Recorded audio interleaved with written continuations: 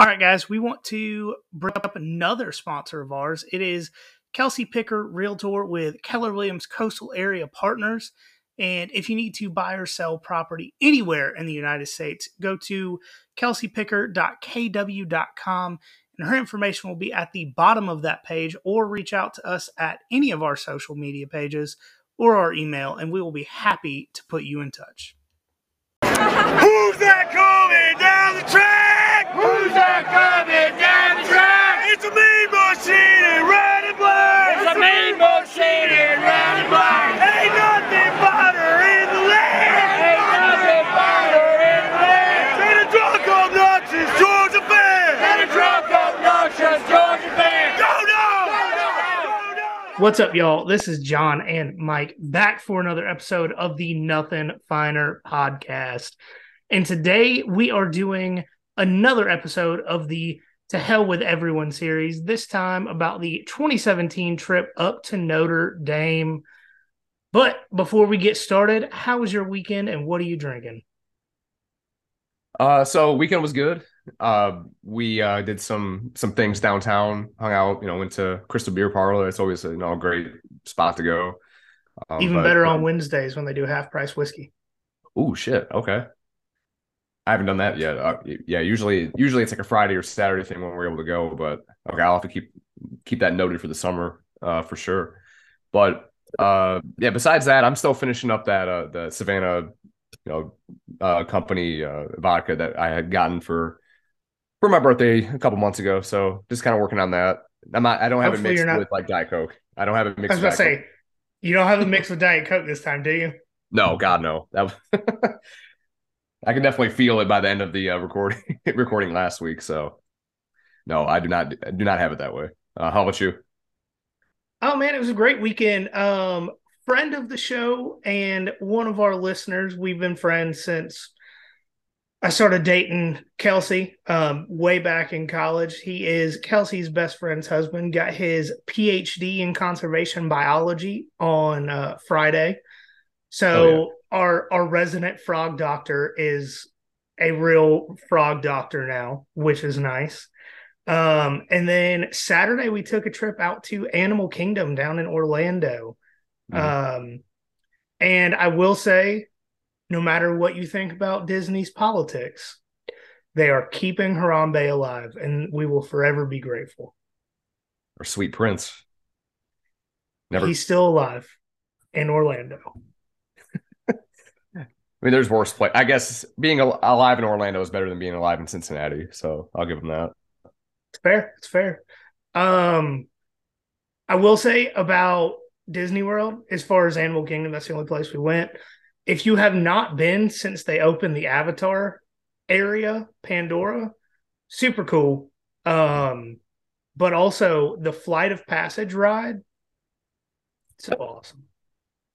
Yeah, even if you're not a fan of Avatar at all, which I'm not. I mean, I can appreciate it, but that like both of the Avatar rides there are dope as hell. Like they definitely you get your money's worth by going on both of them.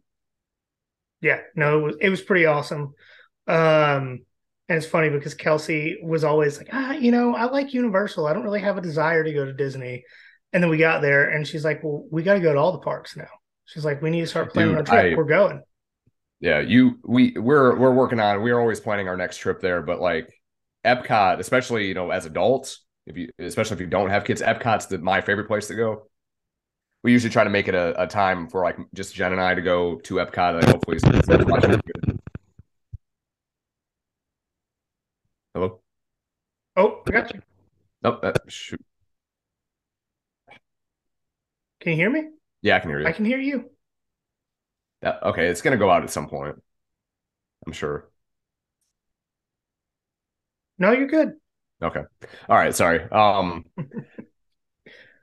Lost my train of thought. Anyway, Epcot's dope. You can drink around the world, and then the Guardians of the Galaxy ride is my favorite ride of like anywhere at any park, like of all time. It's fucking awesome if you haven't been on it.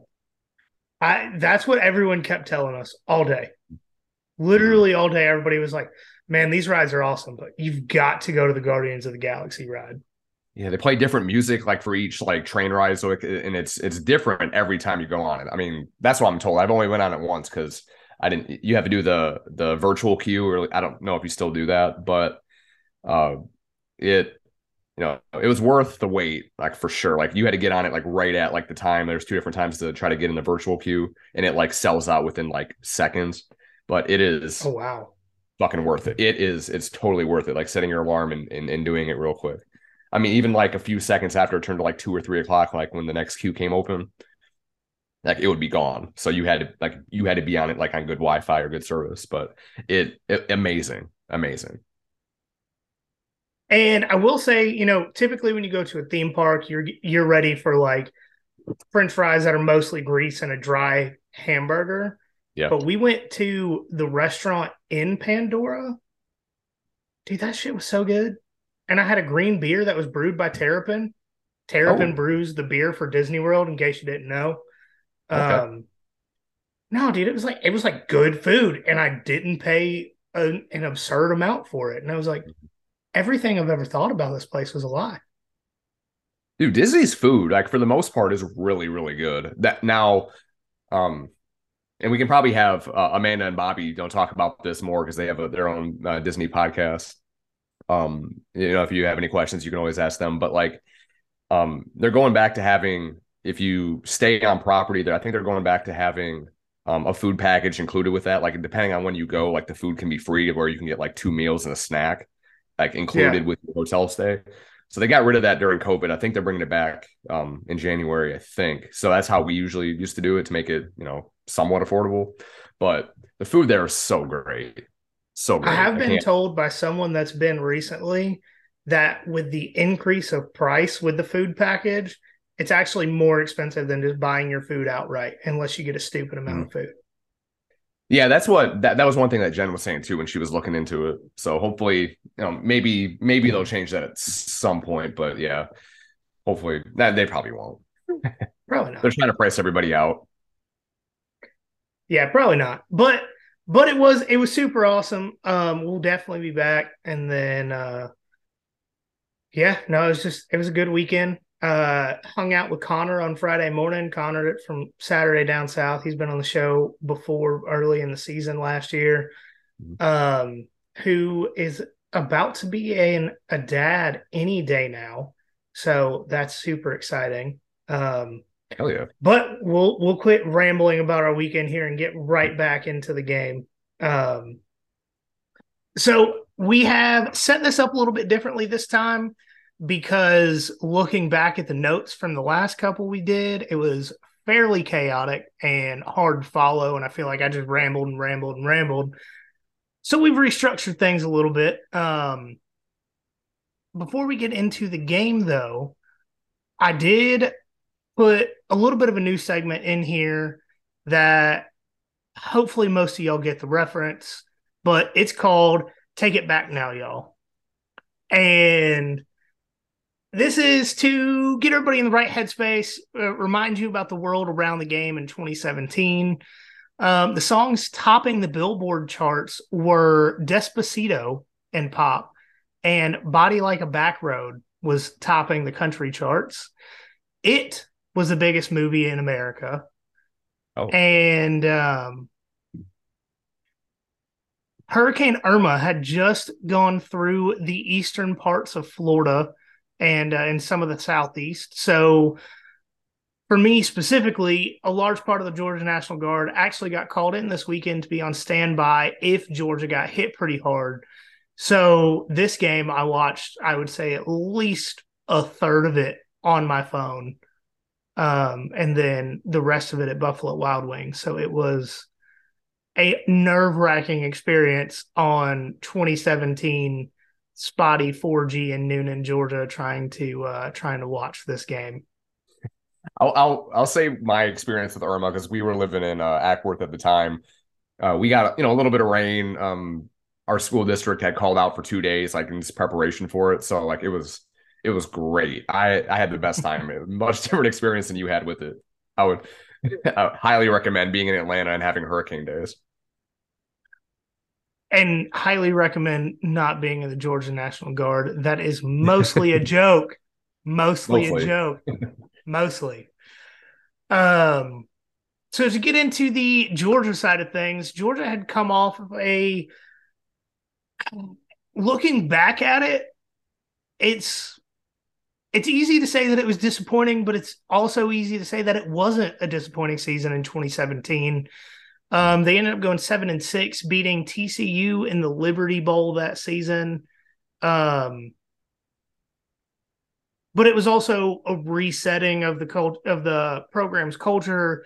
The problem is the games in specific that were lost. Obviously, Vanderbilt, Georgia Tech, Florida. I mean, they even lost to Tennessee in heartbreaking fashion. So it's easy to say that it was disappointing. But with everything that's changed since then, it's kind of easy to say that that was a reset year. Yeah, 2016 was a tough year. Definitely a lot of ups and downs. Starting with that UNC game was nice to see Nick Chubb come back from his injury and have a big game there. But the Tennessee game, like you talked about, was one of the most heartbreaking games of all the heartbreaking games in Georgia history. Not that there was a ton of expectation. I think Georgia was still ranked at that point, but losing on Jacob Eason like coming through in the clutch with that last play that he had, and then losing on that Hail Mary and having Butch Jones, crying at midfield was a tough look. I was at a fair like looking at it on the ESPN app, and I'm going, we won. I was feeling good. I come back at it, and it said we fucking lost on a Hail Mary, and I was just speechless. Like I couldn't talk for the rest of the day. And then, But if yeah, there's anything good to come out of losing Tennessee in 2016, they kept Butch Jones around longer. mm-hmm. Just for that beat down in 2017, that was fucking awesome. That the Florida beat down and the Tennessee beat down to 2017 were great, all time. But Yes. one other thing I'll say about 2016, you do remember the bowl game that we played that year, the Liberty Bowl, our opponent, right? Yeah. No, it's TCU. Yeah, as a foreshadowing. Now, I think Julian Rochester had a good game. I think it wasn't him. I think it was him. If he was there forever, Or but was it Trenton Thompson? Trenton Thompson, that's who it is. I get the two; they're interchangeable for the most part. Yeah, because Trenton Thompson was like a night sky, mostly dark, but the bright spots were so damn bright. mm-hmm. Yeah, he had himself a game in there and beat those horny toads, horny lizards, and really help set the tone for getting us excited again for 2017 and what would be really the welcome to like the national scene, the in that this year that we're going to be talking about now. Yeah, so this game in specific, the Notre Dame game, it was in week 2, which isn't necessarily abnormal for big out of conference games he played early in the season. For example, this season we were supposed to play Oklahoma in week 2. But this was arguably Georgia's biggest non-postseason out of conference game in Kirby's tenure at Georgia until, I mean, we're talking Clemson was the next Mm-hmm. big out of conference game. And so you could argue that North Carolina the year before was, but North Carolina isn't historically good in the same way that Notre Dame is. And this game was actually a home and home series instead of being played in Atlanta at a neutral site. So I would say this was Kirby's biggest out of conference regular season game easily until 2021 Clemson. Oh, for sure. Well, in that 2019 game against Notre Dame, we all remember the build up to that, with the new LED lights and just like Notre Dame coming south was a big deal as well. But as far as like a non Notre Dame team, definitely Clemson was that next one that took even a few years from there. Yeah, no, that I for whatever reason forget about that 2019 Notre Dame game quite a bit. A lot of it is probably because we were in LaGrange that day, got up at like 6 a.m, left LaGrange to drive to Athens for the game, Took us 3 hours to get out of the intramural fields parking lot to then drive back to LaGrange after the game and get up at 6 a.m. again. So that was tough. That Yeah, was real tough. my old manager at Chili's, like family friend, he's a big Notre Dame fan. He like for a while we were trying to come up with a way for him to come down because we were living in Ackworth at the time, so it wasn't too bad of a drive there.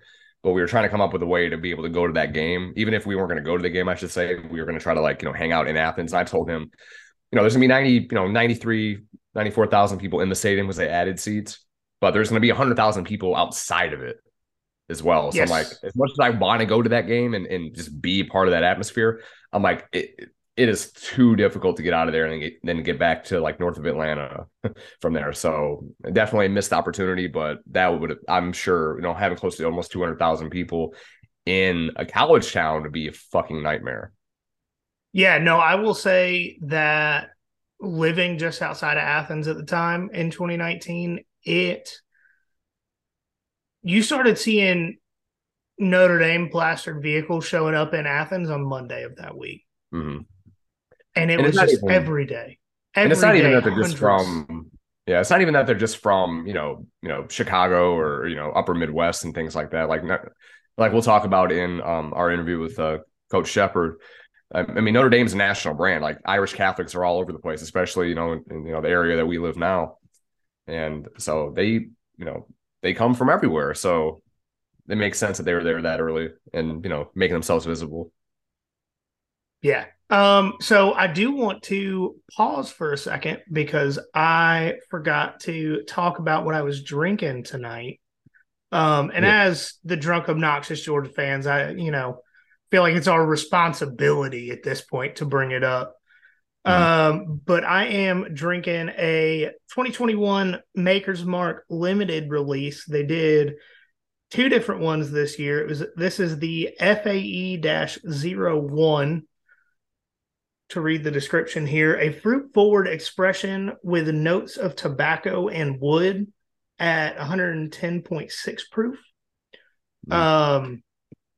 And it's phenomenal. I forgot that I had this bottle because it was in the back corner of the bar, but I was like, what's that red thing over there? It's real dusty. In And 2021, good year. it was a good Great year. year. It was a great year. No, right after we sold our house in 2021, I think I spent like $600 on a bunch of different whiskeys, and this was part of it. Oh yeah. There you go. So no, it's good. I had no idea I had this much left, or I'd have been drinking it more. There you go. I need to get some Maker's Mark for sure. Oh, if you're gonna get some, either get the whatever their version of barrel proof is, they might call it something different. Or the Maker's 46. They're both a lot better than the original. Okay. Yeah, I'll definitely noted. Soon. So getting back into everything surrounding this game, I'm sure a lot of us know this, but just in case you forgot, in week one, Jacob Eason got injured against giant killer App State, bringing in true freshman Jake Fromm to lead the program. And not only was this Jake's first start, it was his first start at Notre Dame, which Mhm. the history of the program in itself going to South Bend had to be nerve wracking. But one thing that I feel like a lot of people forget about Jake Fromm, he was a huge get for Kirby in the program at the time in this 2016 recruiting cycle, was it? Yeah, he was Uh, an Alabama recruit at one point, wasn't he? Or commit? yes, he was a high 4-star quarterback committed to Alabama who flipped once he got the offer from Georgia. And in week one, Jake played pretty well, going 10 of 15 for 143 yards and a touchdown and right at about a half a football. But as we all know, the offensive load of week one was put on the backs of the greatest running back duo in SEC history, being Sony Michel and Nick Chubb, who had a combined 3 touchdowns on the day facing App State. Excuse me. Um, So this Notre Dame game was a night game on NBC because NBC plays all Notre Dame home games, in case you weren't aware of that. And they said it during the broadcast, and it was reported a few times outside of that.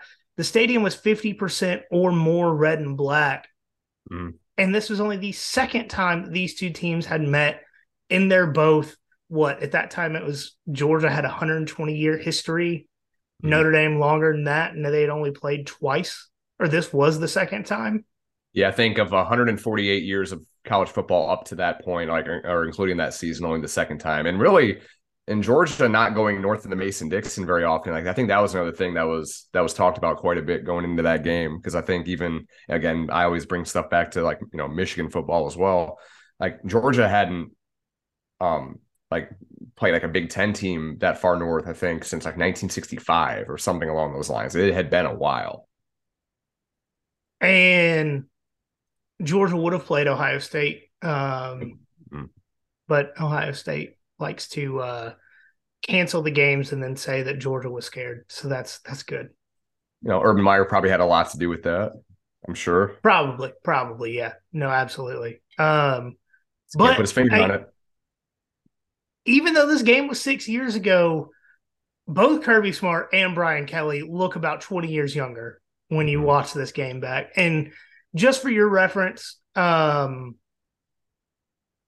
watched if you just go on YouTube, look up 2017 Georgia at Notre Dame. There is someone that put the game on there, and it is a 1 hour edit. So all of the BS is taken out, which is nice. And the account is OHFACC. So shout out to you for putting that on there by the name of your account. I would assume it was more for the Notre Dame fans, but we still appreciate it. Mm-hmm. And the NBC, they had the extended highlights that NBC put out was nice too. Like the quality is good. It's not like some of the other games that we try to watch, even from 10 years ago that looked like super grainy and not great. So both qualities are really nice. So going into this game, if you can remember it, how did you feel leading up to kickoff? So I think like a lot of Georgia fans, I was optimistic or cautiously optimistic because, as we've talked about before, that Mark Richt PTSD that we had in like these big game situations. We're hopeful, but especially in situations that this team hasn't been in before, it makes you very nervous that you're going to shit the bed on a national stage, which has happened beforehand. Of course, it's different with Kirby, but again, coming off of a 7-5 regular season, and then eventually 6-6 regular season. Oh yeah, you're right. Yeah, barely made a bowl game. I thought they finished with 8 wins. Was it 7? Am I stupid? Let's find out live. Keep going. I'm pretty sure they finished 8-5 because I was like, 8 wins is kind of what I expected, out of that first year, just being a transition change or a regime change, as to say. But I was they were 8-5. You are correct, and I am stupid. It's the first time for everything. I just being cautiously optimistic was my thing. I wanted to I believed, but I wasn't going to be shocked. I was prepared to be let down, especially in that scene. Because again, like I said, going back to Michigan, because I always bring up Michigan because that's the team I grew up with. Michigan shit the bed a lot in South Bend as well, and during their off and on rivalry with Notre Dame. So I seen what can happen there. Crazy shit happens in South Bend. Not as crazy as like Jordan Hare or anything like that, but again, cautiously optimistic would be the way I felt going into it.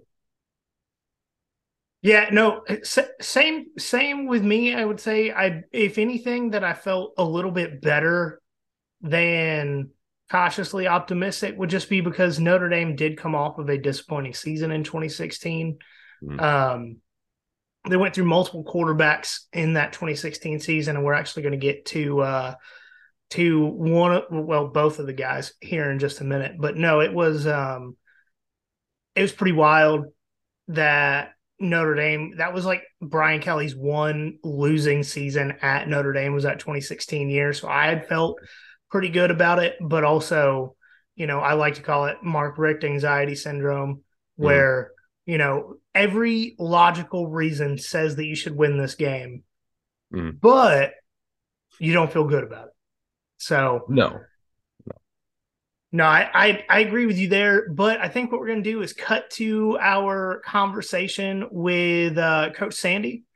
Yep. And once we get back from that, we will get into talking about the game itself.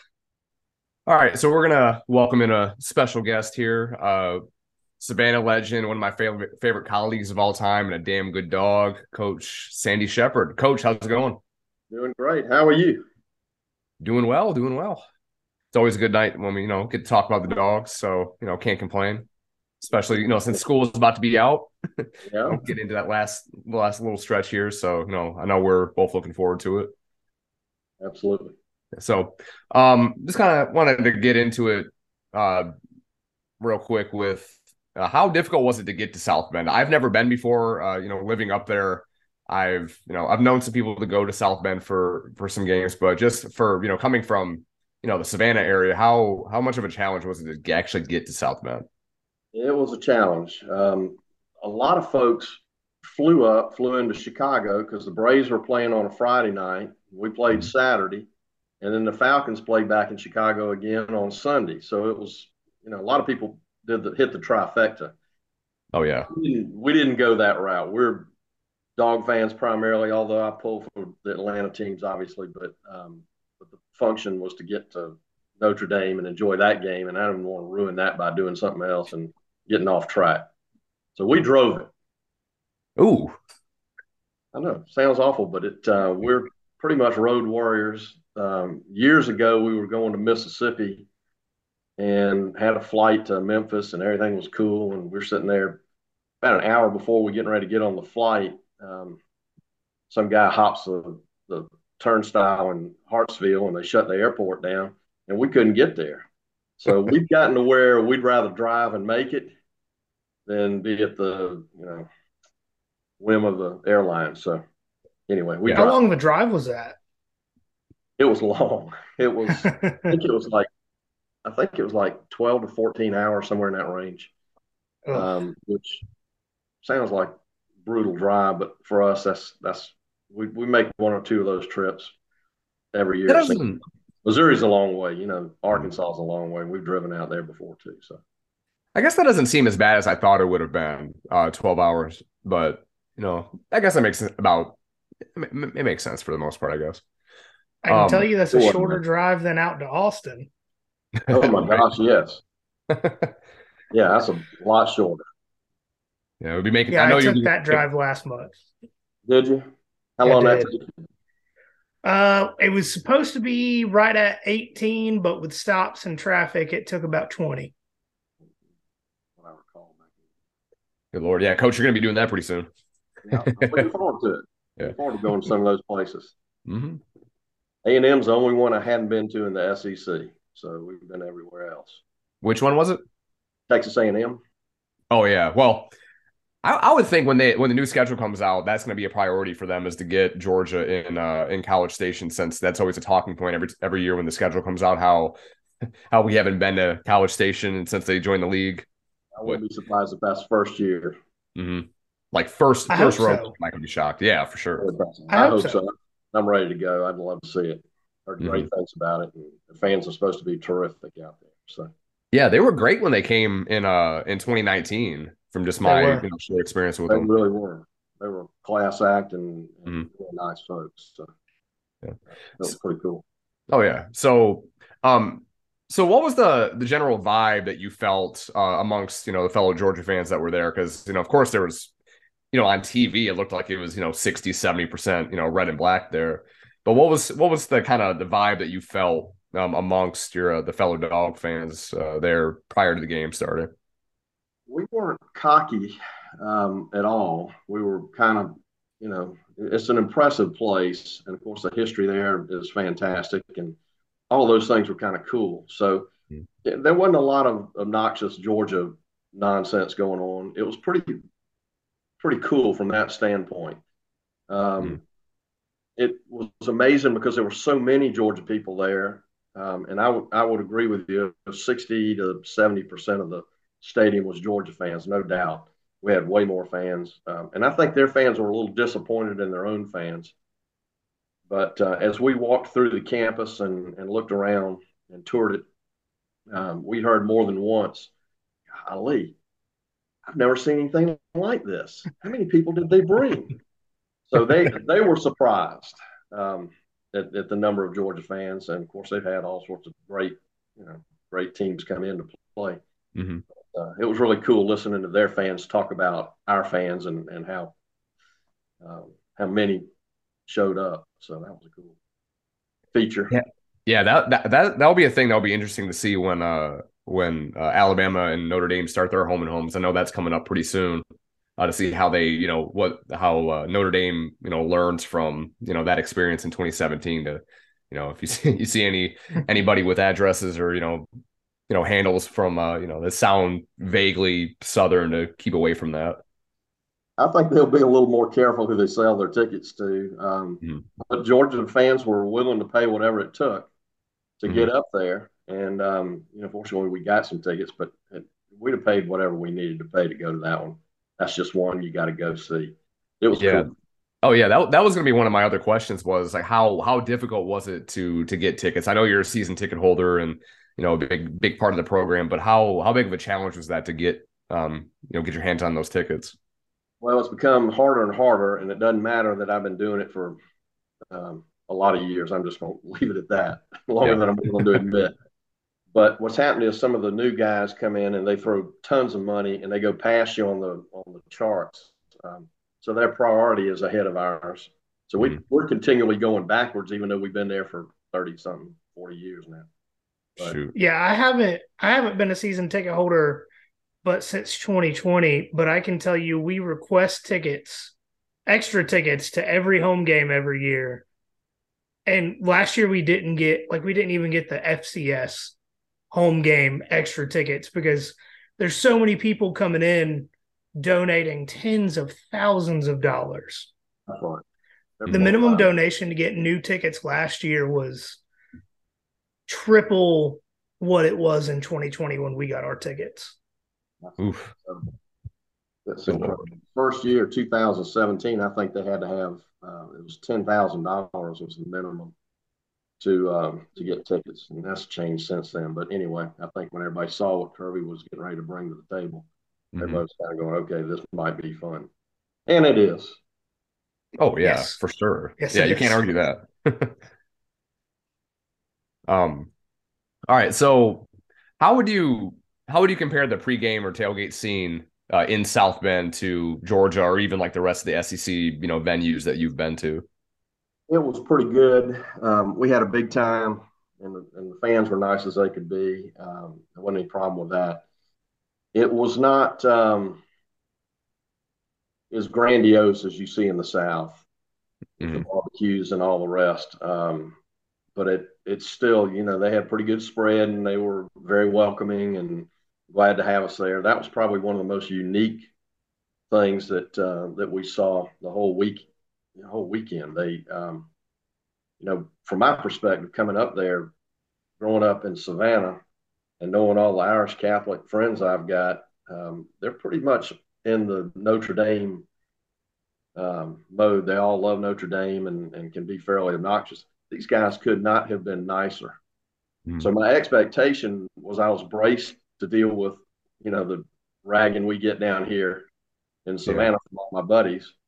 And it just wasn't like that at all. They really spent time with us, made a special point, particularly after the game, I think, to come speak to us and ask us if we had a good time, and we're glad to have you, and we're glad you had a good experience, and we just wanted to check on y'all.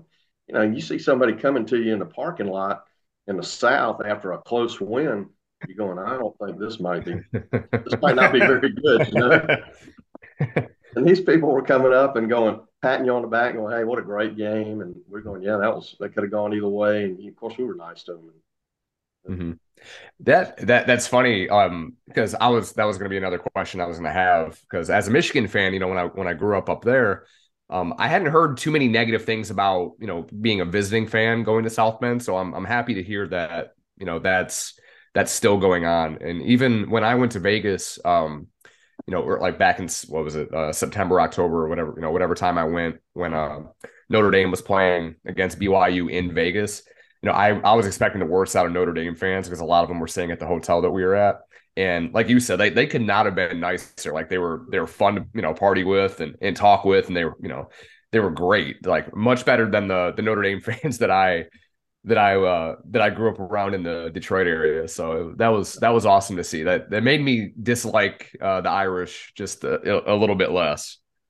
Well, that's the way I felt too, because going into it, I had these preconceived ideas, and I don't like their history because they've won championships I don't think they deserved. Mm-hmm. So I've never really pulled for Notre Dame. I always pull for the teams in the South because that's home. Oh yeah. But so I really expected and was prepared to deal with a bunch of jerks, and Mm-hmm. they were absolutely delightful people. Matter of fact, that's probably the nicest place I've been. They were that Oh. nice to it. Missouri's that way too, Mm-hmm. but of course Missouri hadn't been with us long enough to appreciate some of the toughness in the SEC, I guess. But anyway, Mm-hmm. they were No, not. I They were mean, great. They were great. Yeah. I had that experience in 2019 when we were at that game. It was before we had season tickets, but we were in a section that was primarily Notre Dame fans. And they were all just as nice as could be. We were talking a little trash back and forth to each other during the game, but afterwards it was like, shake hands, hope you guys have a nice drive home, be safe. Like that was the only time I've sat close to an opposing fan and had a good experience at a game. Because Yeah, that just doesn't happen with SEC opponents. it Especially really like does. Tennessee. It really doesn't. And most of the stadiums, I'd say more than half the stadiums I've been to at the SEC, I've had stuff thrown at me from somebody on the other side. So I'm used to I'm used to hostile fans. It just didn't materialize there. They were all so pleasant. Mm-hmm. That was going to be another question I was going to ask you too. Was I know you've been to a ton of venues, especially the last few years. Peach Bowls and national championships and all that. But where does Notre Dame Stadium rank in terms of like your favorite stadiums that you've visited? In all over all these years. I think because of the way the fans treat you, I would go back there in a heartbeat. That's one of the nicest venues. And of course the history and everything that goes along with it, with Touchdown Jesus back behind the stadium and all. I mean, all that stuff is really cool. Mm-hmm. So it was really a special trip, and I sure felt better about the Irish after I left than before I got there. Yeah. Did you get a chance to walk around campus and kind of get the not necessarily like a tour, but kind of understanding like the history and all, hitting all the prime spots there, like, like you said, like Touchdown Jesus and some other places around there? Beautiful chapel Mm-hmm. and library, all sorts of things that we went and saw. And once again, it was more about the people though, because everybody was at that point they really didn't know what to make of us. They were kind Yeah. of looking at us going, "These guys for real? I mean, really? They came all this way for this game? Really?" Mm-hmm. Maybe they thought we were going to lose. I don't know, but they were surprised we had so many fans there. Well, it makes sense because, like, going, and we're going to talk about this later. Like going into that game, I mean, Georgia was 8-4, could have easily been, 6-6, 7-5. No, they're 8-5. I'm sorry, but they could have easily, could have overlooked them, especially with Jacob Eason going out, in that first game, 5-star all world talent. You can't blame them for being a little bit, I don't want to say overconfident, but being confident going into that game, especially with, coming off of the Mark Richt era and, kind of coming up short in these big games. You You got can't, Franz playing his first game too. yeah. Mm-hmm. And very much looking like a freshman in that game as well. Absolutely. Well, they were very careful with him. And Mm-hmm. I thought they did a great job as a staff managing the game in such a way that he could have some success. Mm-hmm. Yeah. Um, John, you have any other questions? I don't think so. No, I feel like we got a good firsthand account of the experience at Notre Dame. Highly recommend it. Yeah, that's It's on the definitely bucket list. yeah, yeah, for sure. If you're a college football fan, that's definitely, it has to be on your bucket list to go to. That's pretty cool. I will say with thinking of like Midwest fans and all that, obviously Notre Dame kind of is a national brand. But I keep going back to, I think the whole vibe of like these big Midwestern like schools, like everyone always thinks like the worst, especially with Ohio State, and for good reason, because Ohio State does have a history or a record of at least like throwing bags of urine and just being this awful to opposing fan bases, especially Michigan, but just in others as well. So again, I'm glad to know, and people in the area were great to us. We've seen the Ohio State fans, and Mhm. they were okay. They didn't have much to say after the last time I saw them. Oh yeah, how I know this doesn't have to do with Notre Dame, but how were they prior to the Peach Bowl? They were real cocky, but Michigan was just as cocky the year before. They were, Hmm. as we walked into the stadium, there were several people going, "Yeah, we'll have these guys by 3 touchdowns," and Oh I wow. mean, just I'm sitting there going, "Y'all hadn't really watched us play, dude." I mean, I don't Someone know. scoring 3 touchdowns on Georgia? What? I'm sorry. Well, we were supposed, yeah, they were saying they were going to be up 3 touchdowns, and I'm going, we moved the ball pretty good too. So Mhm. anyway, I was just they were in another world, but those fans were nice. The Michigan fans were nice. I just think they kind of had in their mind that they were Michigan and they were going to beat Georgia, and Yeah, that Ohio State seems. felt that way too. But Ohio State doesn't have the right to feel that way. Ohio State's won one SEC game in 50 years or something. I mean something Yeah, I was gonna ridiculous. say, I think they have a losing record against like nine of the 14 SEC teams or something like that. They do, and it Yes. goes all the way back to the 30s. They lost to. I mean, they beat up on Vanderbilt in the 30s, I think. So they got a few wins back then. But Stat padding. so yeah, I think they're like 1-16. They would be 2-16, but they had to give one away that when they beat Arkansas. Hmm. Oh yeah, that's right. Yep. They've had a miserable run with the SEC, so it seems like they've Yeah. learned a lesson. But Yeah. Love to see it. couldn't happen to a nicer bunch. No, for absolutely. All right. Yeah, I think we're All gonna right. go ahead and wrap that up. Yeah. All right, Yeah, no, guys. I just wanted to say thank you again for your time, and we will. I'll have Mike get in touch later, closer to the season, and Sure. we'll talk about some practice stuff. If that's all right. Absolutely. Great Yeah, to talk coach to has some you good guys. stuff that we've talked about at the recess fields about some things that he saw. I don't want to put it out there quite yet, but a lot of good insight for sure. So I'm looking forward to it. We're going to be pretty loaded again. I'll just give you that, Yeah, and we'll get yeah, into that's what I like to specifics hear. later. How about that? Yeah, yeah, that's what I'm talking about. Little tease. All Yeah, right, cool. guys. Thank you so much. I enjoyed it. That was All right, fun. Yes, all right. thank you. Have a good night. I Yeah, appreciate it, Coach. See you tomorrow. yeah, man. Bye bye. Yeah, bye.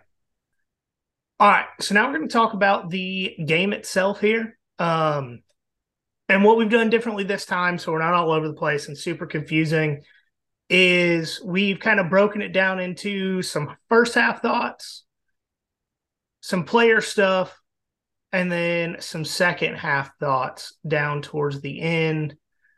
Um, and that's just kind of clean it up, have more of a conversation with it, than just kind of go play by play and have me get super obsessive over it like I tend to do watching football. So for the first half thoughts, Kirby said before the game that he expected Jake to play within the system.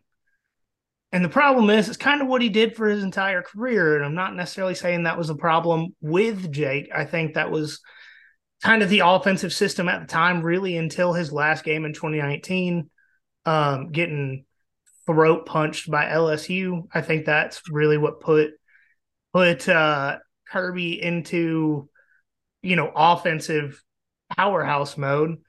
But specifically, I mean, that 2019 season was just so Yeah. awful Mm-hmm. under James Coley. And it was tough, but you know, I hate to say it, I feel like if Jake Fromm would have played under Todd Monken, he may have won a Heisman or at least been to New York because Yeah. what he was able to do when given freedom within the offense towards the end of his career was nuts. Mm-hmm. That was I think one of the biggest what ifs of Kirby's tenure is, if Jake Fromm came back in 2020. It was shocking that he left because he didn't have a great season in 2019. I think that felt like it was his worst year, and for him to leave at that point felt like it was a bad decision. And ultimately, like you said, he could have maybe won some awards, or at least been in the conversation for it, and helped his draft stock. He was a day 3 pick, and I don't think he's on a roster right now, or if he is, it's like a practice squad or like third string guy at this point. I know he does like kind of interviews with other, podcasts and things like that, but he had that one start with the Giants that was just a fucking nightmare for him. Yeah, 2 years ago or last year, I can't remember. I think it was 2 years ago. I But think it was 2 years ago. yeah, but what could have been that 2020 year going into it, again, not to get like super sidetracked, but I felt like that of up to that point, like that was the best team that Georgia was going to have for a bit. Like so obviously 21, 22 ended up happening, but I thought, like, man, if it doesn't happen in 2020, like prior to COVID happening, I'm like, I don't know when the fuck it's going to happen, because that defense was stacked. Like it just, everything was lined up perfectly. And then Jake Fromm left.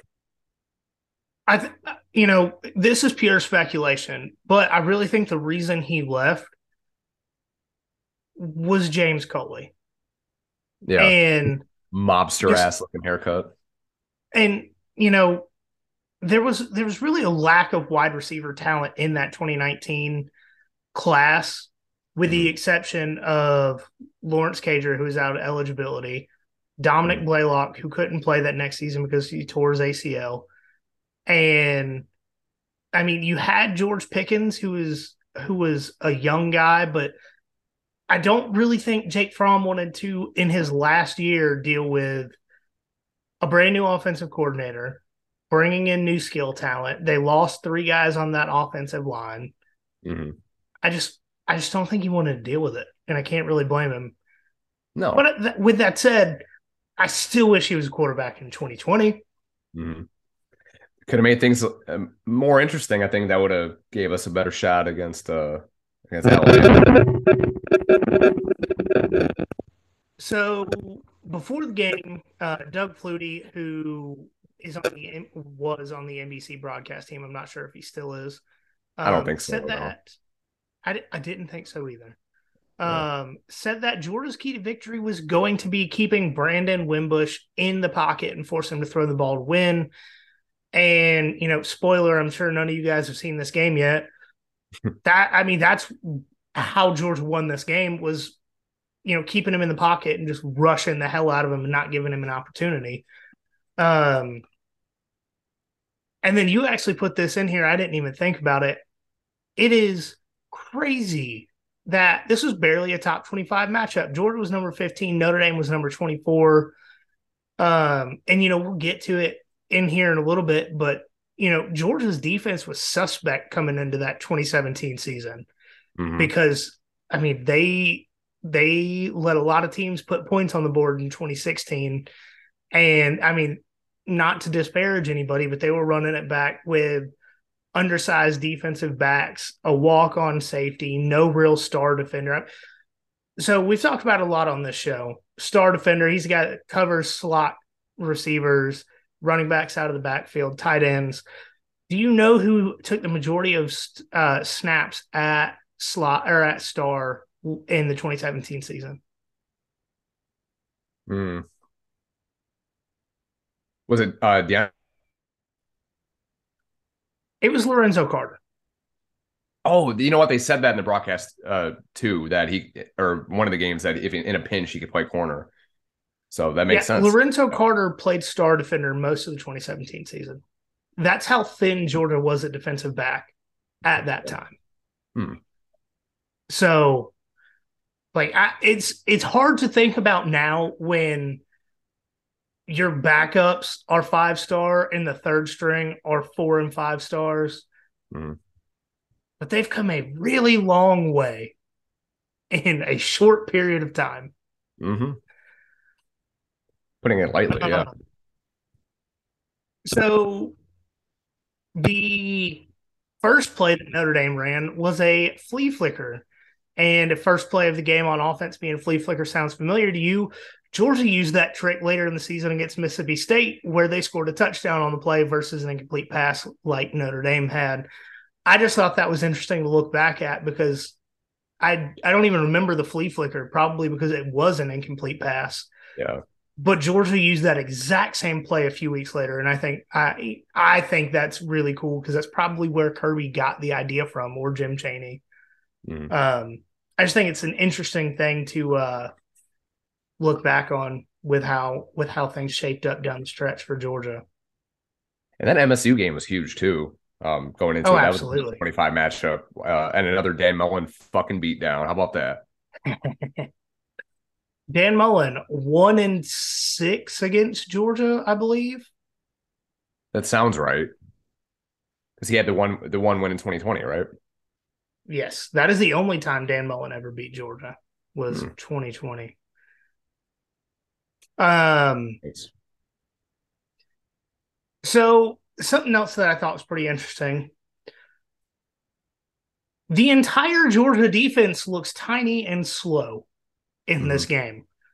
When you're used to the 2020 or 2019, 2020, 2021, 2022 defenses, this team looks tiny and Yeah. like they're moving at 3/4 speed.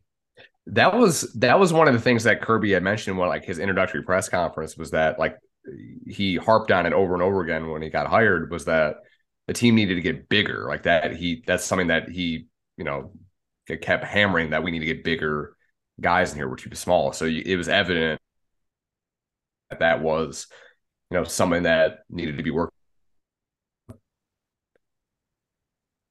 Yeah, and you definitely see it now because Georgia just got a 6'7", 260-pound tight end drafted. So Yeah. you know, He, yeah. um, and we all know it now, but I feel like in the beginning of 2017, Roquan Smith wasn't necessarily a household name, Mm. but he made his presence felt early and often, especially very early in the game. I believe it was the first drive, covering Josh Adams, who is Notre Dame's running back, out of the backfield perfectly. Perfect coverage from an Mm. inside linebacker on a faster running back. He's like, oh, I can't catch up with you. I'm just going to make sure the pass doesn't get completed. The football IQ on him was insane and still is. I mean, he got that massive contract with the Ravens last season. Mm.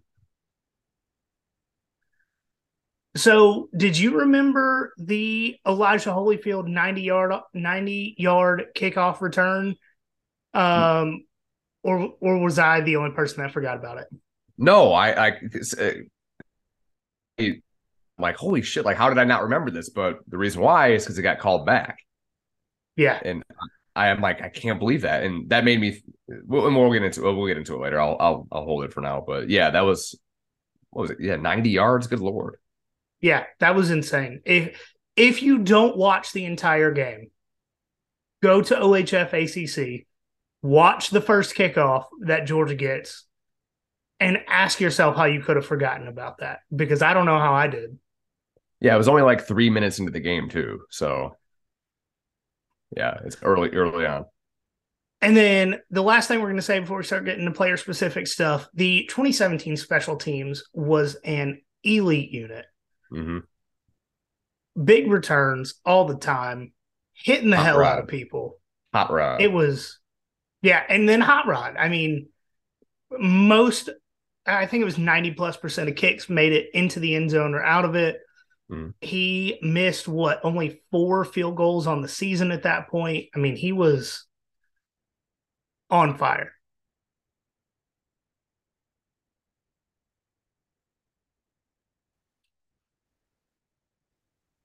So moving into the player specific stuff, we're going to get started with Jake Fromm. We've already talked about him a little bit, but just some interesting notes that we saw when we were watching this game. It was before the national anthem when they mentioned Jake Fromm playing in the Little League World Series. I just think that's a little ridiculous. And then you've got a note here about something, so I'll let you take Yeah. this. Yeah, I don't know. I don't know what your thoughts are on this. Again, being a Lions fan, this shit got hammered home a lot. But what's a better pregame nugget? Especially they say it before every fucking game, but like a better pregame nugget from playing in the Little League World Series or the fact that Matt Stafford and Clayton Kershaw were high school teammates. What's a better one? I'm going to say Stafford and Kershaw. And I say that because now they play for professional teams who have both won titles in the last few years in the same city. Mm-hmm. What was it? Highland Park, Texas. I mean, City of Champions, or at least produces them for LA. So there Yeah. you go. Yeah. It would be hilarious if none of their high school teams ever won a title, but they have guys with World Series rings and Super Bowl rings. And they're like, hey, you may not do shit when you're here, but in 15 years, Big watch out. things. Yeah. How many times did they mention Fromm in Little League World Series in that App State game? Do you remember? They Well, I'm sure had they to. did. Yeah. I'm sure they did. The true freshman backup comes in. What is the one thing that your producer probably has a note about? He won the Little League World Series. Mm-hmm. Gotta be. And I didn't even realize at that point that he did the QB1 series come out prior to him playing that year. That's a great question. I forgot he even did that. It was him. It was Jamie Newman. Was it? Yes. Holy shit! Oh, Him, small. Jamie Newman, Tate Martell, and Yeah, Tate there might Martell. have been. That's the other Was one. there a fourth guy or was it just three? Justin Fields did it the year after. Yeah. So if you guys haven't watched QB1, it's a series on Netflix. They did it for 2 years where they just followed around like three top high school quarterback recruits during their final like high school season. And if you ever, just feel like you want to be more thankful that Jake Fromm came to Georgia, watch that.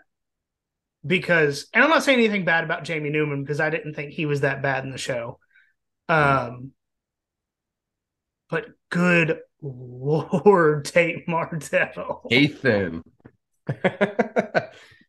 Yeah, that was. Oof. If you ever want to get like a look at what it might have been like to grow up as Johnny Manziel, watch the Tate Martell parts of that show, and then think it was worse. Yeah. Oh, for sure. Tate Martell. That's a name. Totally forgot about him until just now. He's probably still in college somewhere. Yeah, and not going to graduate either. Getting his PhD in douchery, maybe. At Ohio State. The Ohio State. Oh, he was at Ohio State at one point. Yeah. No, he started shit. Ohio State, then went to Miami, then went somewhere else, and then I think he transferred one more time. Yeah. Wow. Yeah. Throwing it way back with the Tate Martell references. Yeah. What I think is funny about the Little League World Series nugget is they actually mentioned it twice before Georgia's first offensive snap. They do the kickoff, and then they're like, here comes Jake Fromm leading the Georgia offense. He played in the Little League World Series. And then they took the snap. It was ridiculous. But one thing that I believe we said in the conversation with Sandy, and then we're going to say it again here, Jake Fromm was definitely a freshman in this game. He made a ton of young guy errors early in this game, and it's just kind of wild to think about what he did at the end of the season compared to the very beginning of the season. Yeah, he grew so much. Yeah. Like if you go back and watch all of those games, you can see leaps of progression week to week, which for football nerds like myself, it's really cool to be able to see that and just be able to see how much a guy understands the game to be able to do that. Yeah, he had a a fumbled exchange from Nick Chubb early in the game, and then he had an interception right before the half as well. So I mean, he cleaned it up, later, but it was yeah, he's definitely a freshman at that point.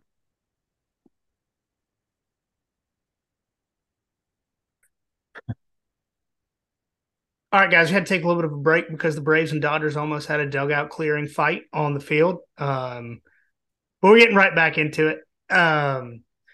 So one thing that I thought was really cool was seeing Stetson on the bench during this game.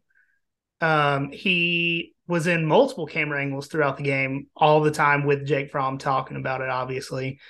But even though Bryce Ramsey was still on the team, I'm almost wondering if Stetson was going to be Jake's backup because they typically don't travel with three quarterbacks. Yeah, that was interesting. And one thing that caught me off guard when I saw that, like, and I totally forgot about Bryce Ramsey. When I was looking at him, like, is fucking Brock Vandegrift like did he sneak on the field at that point? Like, they looked And like the same fucking person. did he Benjamin Button himself? Because this Yeah, dude looks 30. right. It was. I had to double take that. I'm like, holy shit! Like, what? Am I watching the right game? Yeah. Stetson being number 22 too. That throws everybody off. Yeah. Although shout out Bryce Ramsey for that Mm. performance against South Carolina in 2015. Yep. Still one of my all-time favorite games just because Mm. it's in the record books for a guy that was the punter the next season. Yeah. There we go.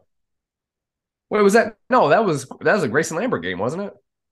Or was it Grayson Lambert? Yeah, it was Grayson. Yeah, There's so many quarterbacks in that time frame that they're blurring together. they're they're all very average outside of that South Carolina game. But even then, like, I want to say he only had like he didn't have 300 yards passing that game, but he was like what 21 of 23 or some shit like that. Or 24 or 25. yeah, there we go. Like, and probably had like 220 yards.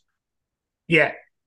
Still, still the highest completion percentage game in college football history where a passer throws 25 or more passes. And it was Mm. against South Carolina in Steve Spurrier's last season. Grayson Lambert killed him. He finished him off. Who would have thought? Oh, we need a Mortal Kombat of a finishing move, but put Steve Spurrier's face on the character that's getting. All right, Photoshop Warriors, we need to make this happen. Have it happen to him like at the Zaxby's at like media days. Yeah, there we So the go. last thing we're going to say about Jake Fromm for now, at least, is that even as a true freshman, the dude had heart and would take a hit because even in this game and throughout his career, he ran way more than he should have for his speed, Mhm. and he would get lit up and just jump right back up. I mean, there's a couple Mhm. times you may have seen him limp a little bit, but by the time he got back on the field, he's ready to go. And Yeah. that's saying something for a guy that's what 5'11", 205, something like that. He's not a Mhm. big guy to take these hits from these defenders and gets up and keeps going right after it. And I appreciate that. I hope you guys appreciate Jake Fromm as much as I do. I was gonna say like he loved to like I know they try to run a lot of or show a lot of RPO stuff, but in those design runs, it felt like he didn't do it a whole lot. He did it, I guess, that freshman year a lot more, but like as the years went on, he kind of it felt like he held back on that. It's like, oh, he's showing RPO, but he's not going to run here. He'll scramble and all that, but like design RPO, I don't remember him doing a ton of the actual run part of that option. Yeah, that's one thing that drove me nuts because every time they would do it, the side of the field that he would be supposed to be going to would be wide open Yeah. for 20 Mhm. yards. It's Yep. almost like the coaches said, we're gonna show this, but don't you dare fucking run. Don't do it. Yeah. Don't do it. But wait for like the perfect opportunity. They'll never see it coming if they study the film. Yeah. And it never happened. Never happened. He never crossed his mind. We are going to touch on Nick Chubb and Sony Michel a little bit. I will say not near as much as I thought we would have because this wasn't really a standout game for either guy. This Notre Dame defensive front was a lot better than I actually remember it being in retrospect. But I miss Nick Chubb. I like Mm. his first carry was for 30 yards. And it doesn't matter who you are. You can be the best running back to ever come out of high school. You're not going to be Nick Chubb.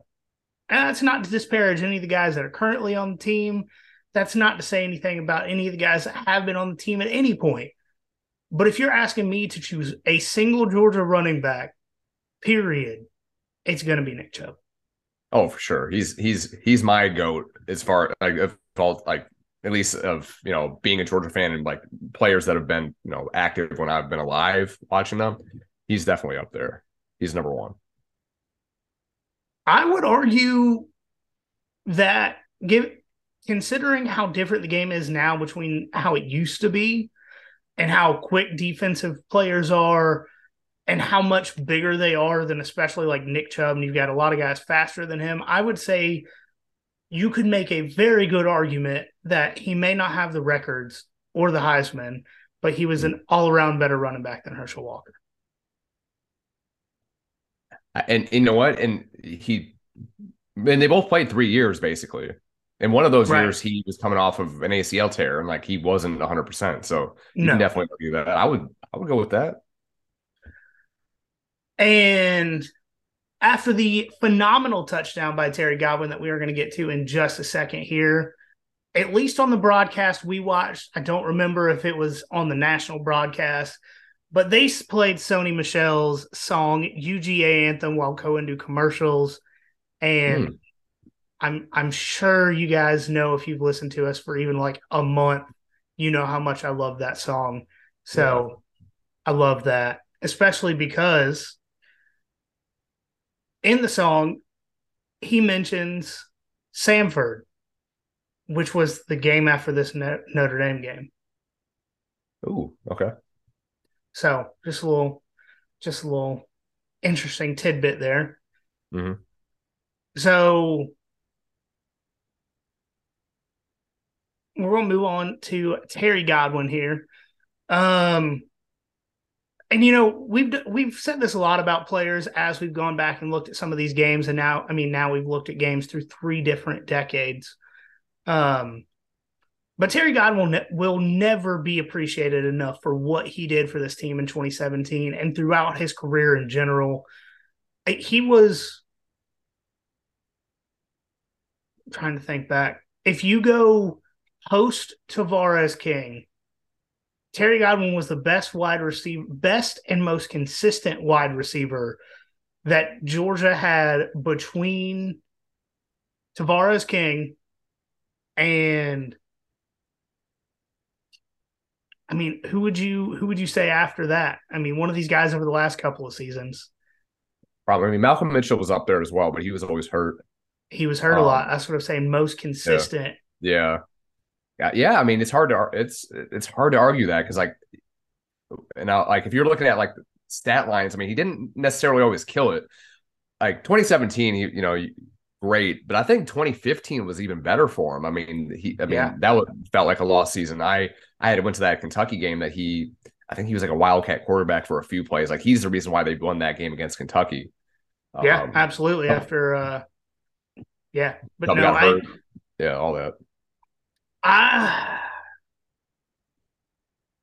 I would say that Terry Godwin's the best receiver in between Tavares King, or most consistent receiver between Tavares King and Ladd McConkey. Yeah, I think that's fair. Oh, yeah. And I say most consistent because those are the guys that like, oh shit, play's breaking down. Who am I looking for? And is going to make the play. Yep. I mean, the safety blanket. Ultimate safety blankets can make the play. That was Terry Godwin, and there was a 10-year stretch in all reality that he was absolutely the best guy. Do you know what team he's on now? He's still playing professionally. Last I saw, I want to say he was on the Jags. Let me look. The last team he was with the Titans last year, but he is not in the NFL currently, or at least he's not on an NFL roster. He's with the Hamilton Tiger Cats. Oh, we're watching the CFL this year. I'm the biggest Hamilton Tiger Cats fan you've ever seen. Probably because you've never seen one before. No, I I don't even know what the fuck Hamilton's got to be in Ontario, I assume, and I should know that. Yeah, you're a social studies teacher. And I basically lived up there too. I think Hamilton. Yeah, Hamilton. Yeah, Hamilton's in Ontario. No one fact checked me there. So But he's a Tiger that fan. catch by Terry Godwin, Mm-hmm. I would say, is still one of the most impressive catches that I have seen live That in might. level football. I think it's better than even like that AJ Green catch against Colorado. Oh, I agree 100%. Mm-hmm. Because I mean, he tapped it to himself, then caught it with one hand, brought it in, and managed to get a foot down, all while jumping backwards.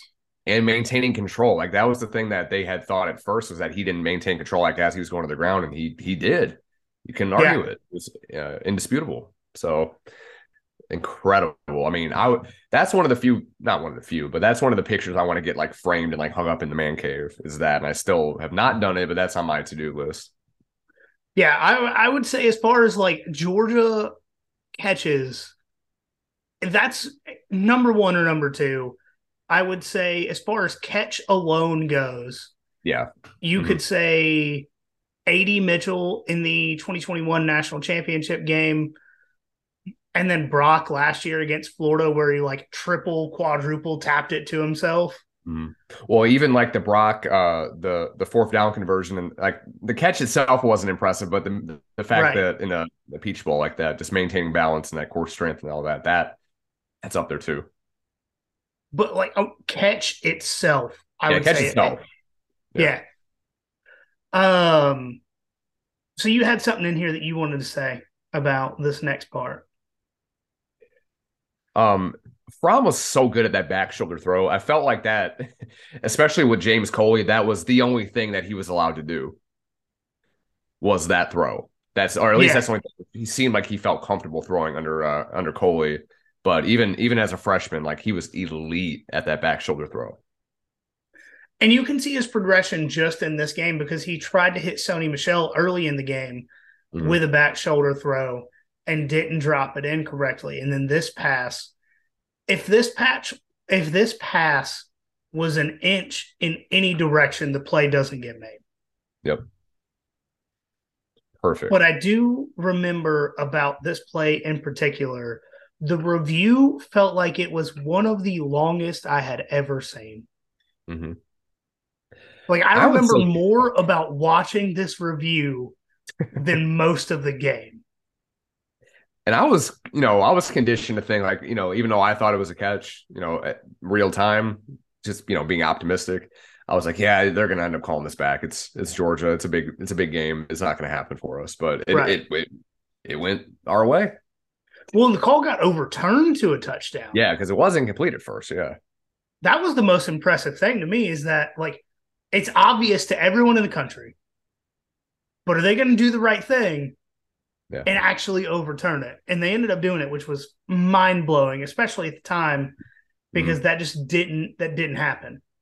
Yeah, the courage that it took to overturn that in that big of a setting was huge. So we do have a couple notes on some other offensive playmakers. And Mike, you put a lot of these in here, so I'll let you take it for a minute. All right, so DeAndre Swift, this only being his second collegiate game, had a huge 40. I think it was exactly a 40-yard run on a jet sweep.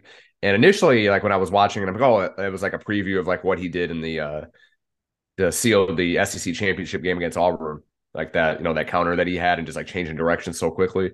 But he ended up only having 2 carries for 42 yards. But that 40-yard run was huge before like he really had that was kind of the first kind of glimpse that you had in like his potential. But huge. I mean, the way he changed direction or his angle so quickly was like, oh, okay, who's this guy? Like you heard of him, Yeah. but that was his introduction. Yeah, no, 100%. That was one of those plays where you're like, the running back room's in good hands because this was going to be the last season for Nick and Sony. So it was like, But before this, you'd heard names, and now you're like, I'm not near as worried as I was. No.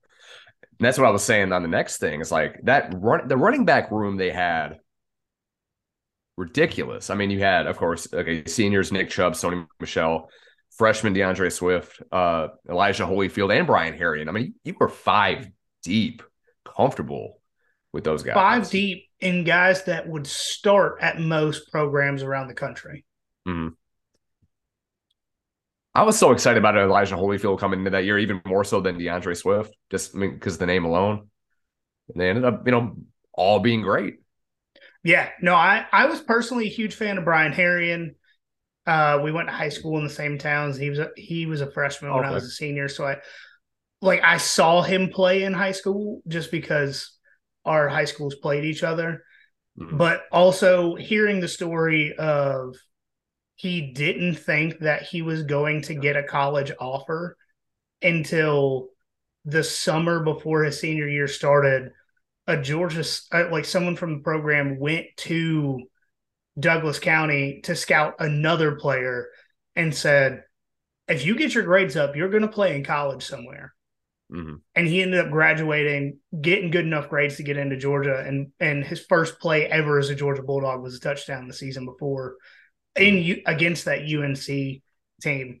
So Yeah. I would say he took a lot of my favor later after Nick and Sony left. But yeah, no, I mean, that room was just insane. Mm-hmm. Still good now, but as far as like name wise and just like workhorses like that, arguably one of the best running back rooms ever. And the last running back duo in Georgia history to get 2,000 yards, Elijah Holyfield and Brian Harrion. Yeah, never forget. Like that would not be my first guess with that.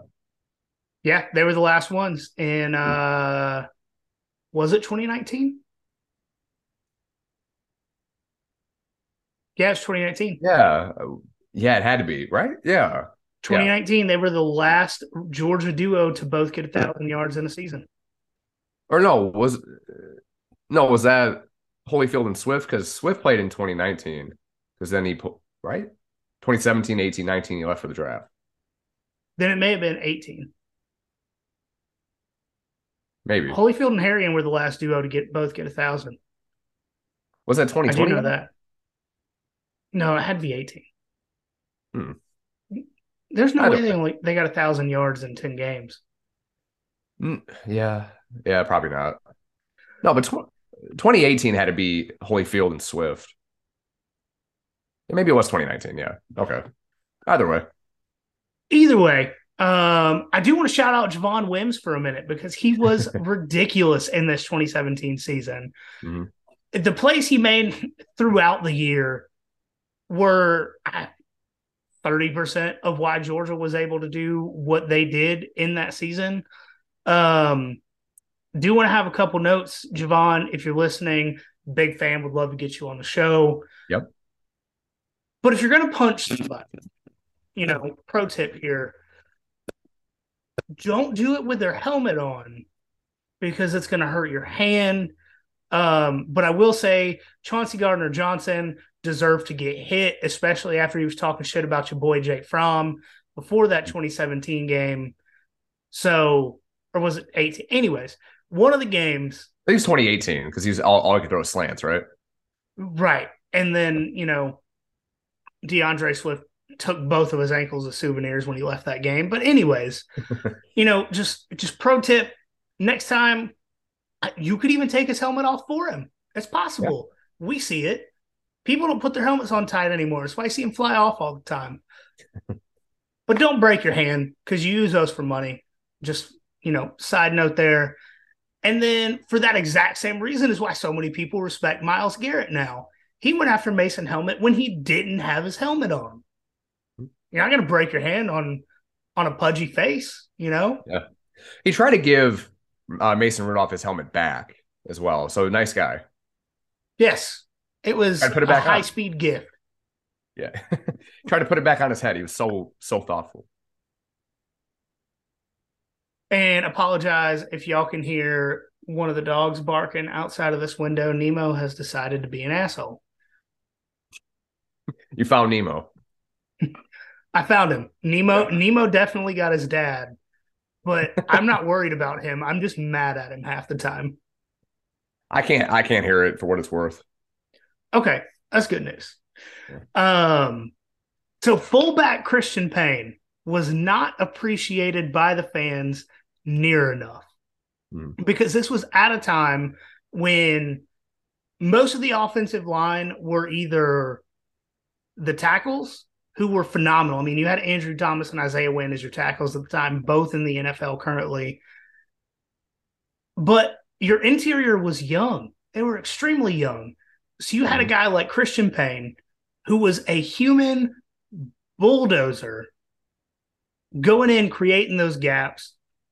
I understand that fullbacks aren't currently used, but I was actually really worried when Christian Payne graduated because I was concerned that they would not have a guy on the roster that had that ability.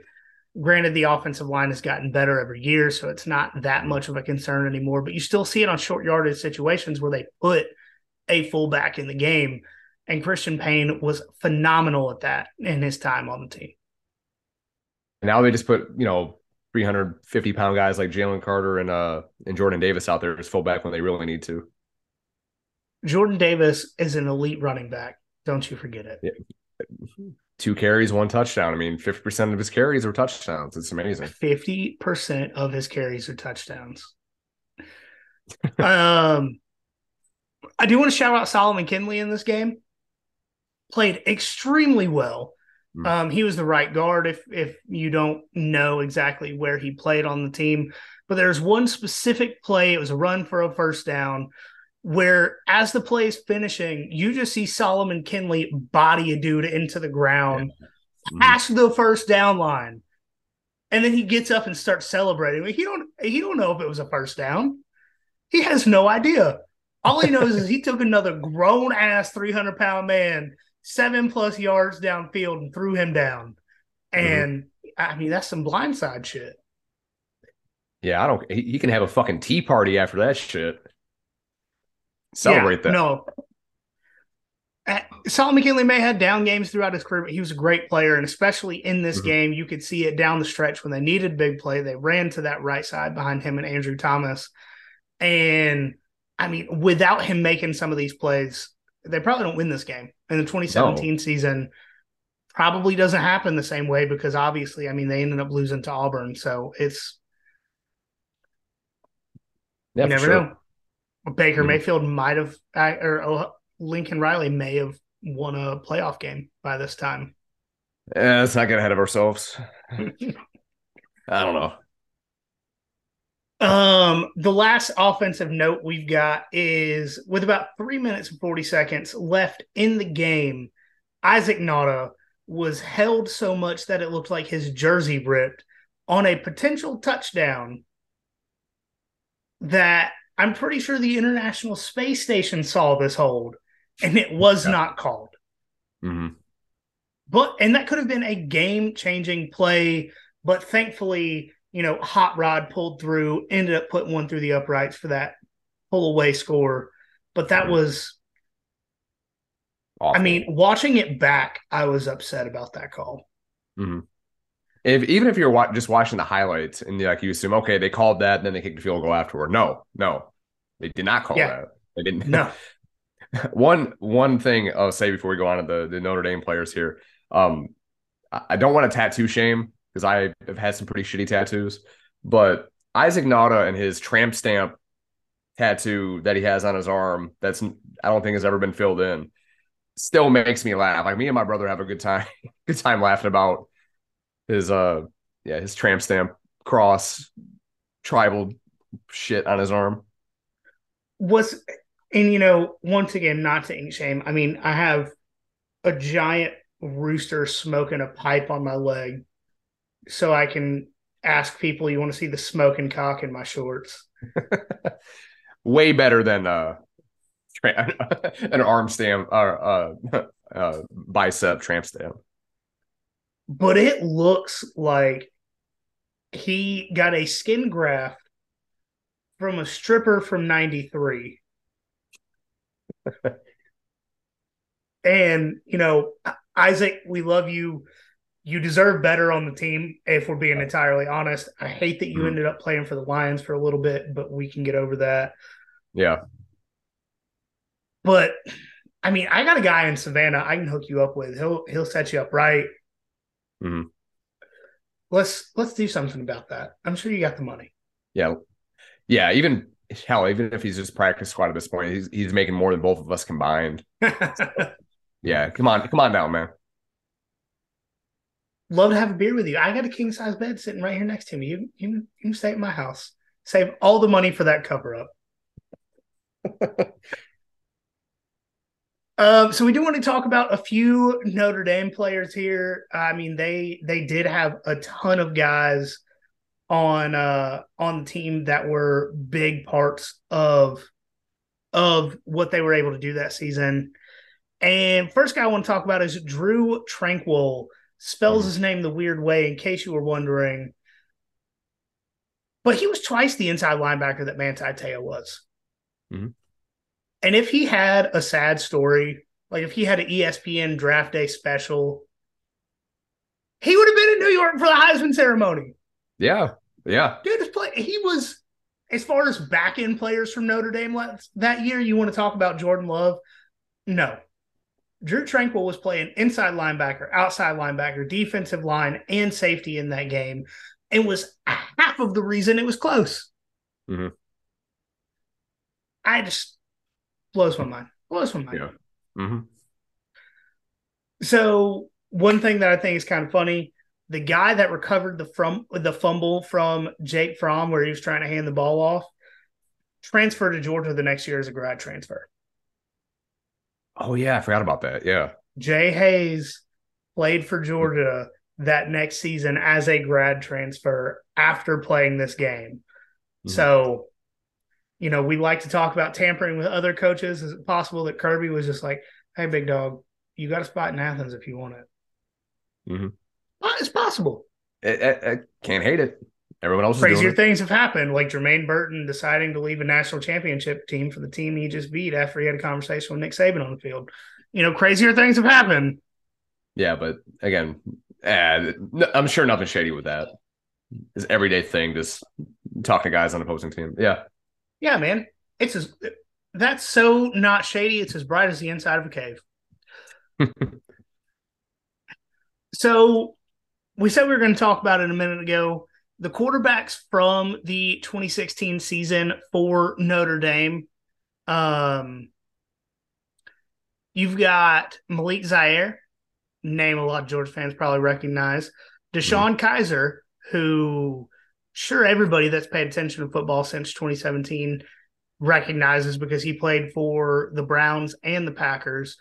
And then you had Brandon Wimbush. So three guys with big names, all dual threat quarterbacks in their own right. Deshaun Kaiser was drafted early in the first round to the Cleveland Browns.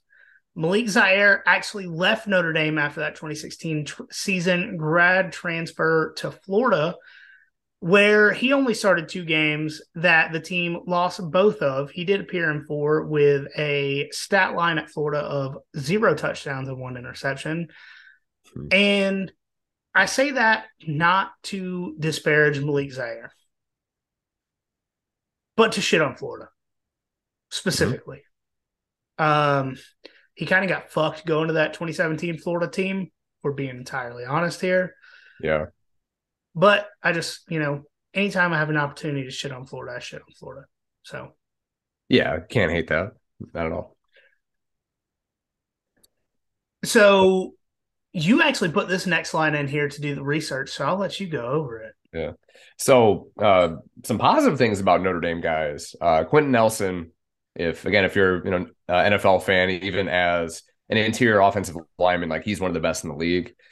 So that year he was a unanimous All-American, and I think he was the number 6 overall pick, but top 10 for sure. As a guard, which does not happen very often. Um, that's usually, late first round, day 2 type thing. In his first 4 years in the NFL, he's been a Pro Bowler every year, and he's been in a first team All Pro for 3 of those seasons. So Insane. yeah, fucking baller again as an inside, as a interior offensive lineman. That's impressive. And one other thing, a sore spot for us, kind of, sort of, in a way, the Notre Dame won the Joe Moore Award in 2017. It always seems to be a team that Georgia obliterates their offensive line wins that award. Mm-hmm. So, you know, Maybe looking at Tennessee will win it you, this year. Oh, I hope. I was about to say, looking at you guys, Tennessee, South Carolina, Ole Mm-hmm. Miss, you know, if you guys get run through by Georgia's defensive front, you might win the Joe Moore Award. Yeah, you can all Positivity, share that trophy amongst yourselves. That's that's fun. positivity, guys. Mm-hmm.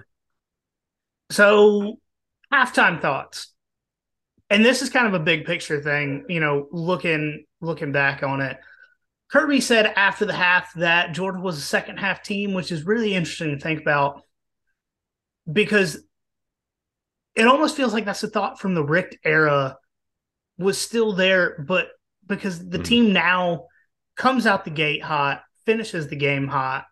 But I mean, you think about a lot of those games in the 2017 season, specifically Auburn in the SEC championship, the Rose Bowl. Mm-hmm. A lot of those games, they came back in the second half to put it away. I mean, the SEC championship was not necessarily put away at the first half, but in the second half they did it. So it's just, Mm-hmm. to me, really interesting thing about how far the team has come in the past 6 years. Oh, for sure.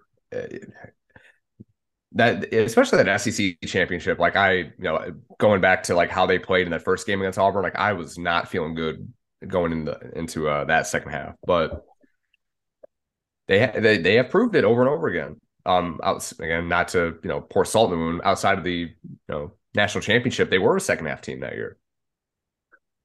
Right. It's almost like they should have waited to pour it on until the second half of that game, but Mm-hmm. Yep.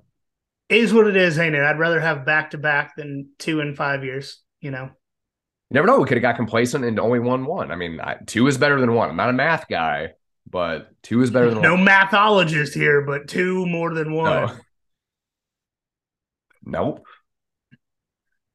Um, so I will say that this game would not have been close at the end if Hot Rod hadn't have missed a kick early in the third quarter, Mm-hmm. which, that was one of, like I said, maybe the 4 kicks he missed that year. But once you got to the end of the game, it almost looked like that was potentially devastating.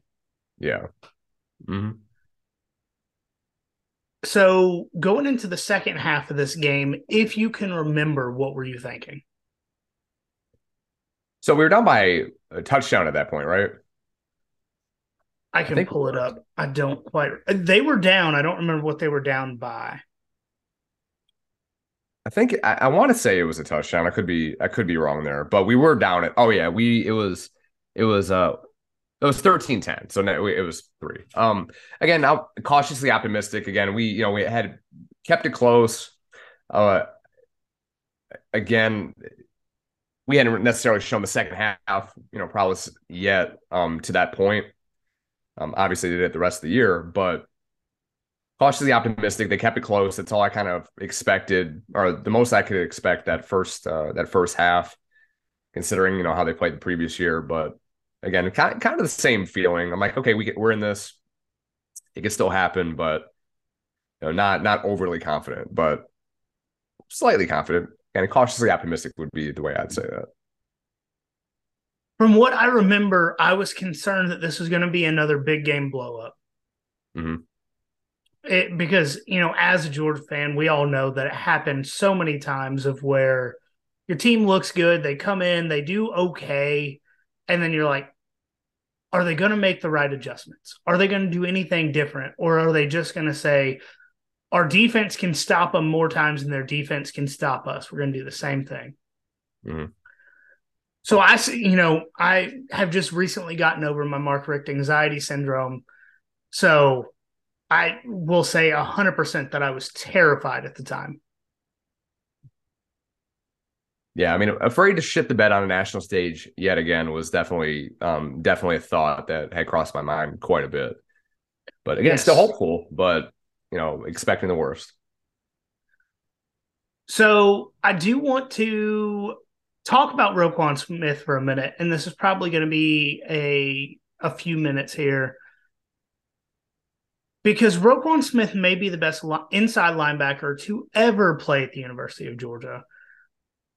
And there have been a lot of greats. Like Georgia is, I wouldn't even argue at this point, Georgia's linebacker university. Mm-hmm.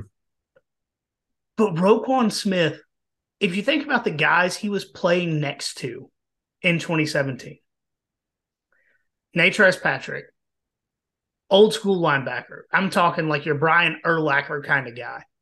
Yeah. Reggie Carter, once again, like your throwback, big, strong, not real fast, can't go sideline to sideline. So almost every play made by an inside linebacker in 2017 was Roquan Smith. Mm-hmm. What he was able to do that season was absolutely insane. In this game and almost every game in 2017, he made every play he was able to, and the ones he didn't make, you could see him as the tackle was being made running into the frame to hit the guy. Every single play he was on the field. Mm-hmm. I just that 2017 year, you know how many total tackles he had? I'd say above 120. Yeah, it was 137 with 14 tackles for loss and 6.5 sacks as an inside linebacker. That's Huge. almost rounded up to 140. That's almost 10 tackles a game for the 15 games they played that season. Mm-hmm. Yeah, and 85 solo tackles at that. Impressive. I mean, if you just go back and watch 2017 Georgia highlights, at least a third of them are Roquan Smith. Mm-hmm. Especially in that Rose Bowl and this as well. Mississippi State specifically, I remember that Georgia, like the official Georgia football account, put out a video that was just Roquan Smith highlights. Mm-hmm. So in this game, he finished with 5 tackles, 2 assists, 1 sack. Not all that spectacular, but in the grand scheme of the 2017 season, he finished 10th in Heisman voting in 2017, which at 2017, defensive players didn't even make the top 10. Pretty much. Like since then, it's happened. Yeah, Manti Te'o. And then it was from, I was about to say, the last 2 guys that made it was Sue, Te'o, and then Roquan. Yeah. Those are for what, a decade, those were the only 3 guys that made top 10 in the Heisman. Since then, it's happened more, but football's changed a lot since then. Yeah. But at the time, it was unheard of for someone as a defensive player, especially a linebacker, to get top 10 in Heisman voting. And just to run through the numbers here, he finished with 3 first-place votes, 11 second-place votes, and 7 third-place votes, and was the only defensive player in the top 10 in 2017. And if you ask my opinion, which no one has, but you're here, so you're going to get it anyways. If you take the Heisman for what it's intended to be, which is the best player in college football, regardless of the position, the one that does what they do the absolute best, Roquan Smith should have won the Heisman in 2017. He was absolutely the best player at their position doing what they did in that season. Point blank period. Yeah. Absolutely. You're not going to get an argument from me. We have to disagree sometimes. Maybe I'll start making dumb points. No. I'll start making dumb arguments, and then you can disagree with me. Yeah, you can test me, see if I'm really, really paying attention. So, kind of the rest of our notes about this game before we get into a little bit of news is about the defensive front seven. So, Notre Dame had an offensive line 3 of 5 are current NFL starters, which is extremely impressive considering this is 6 years later. A lot of times NFL offensive linemen don't last that long. But their offensive line still got run through by Georgia's defensive front.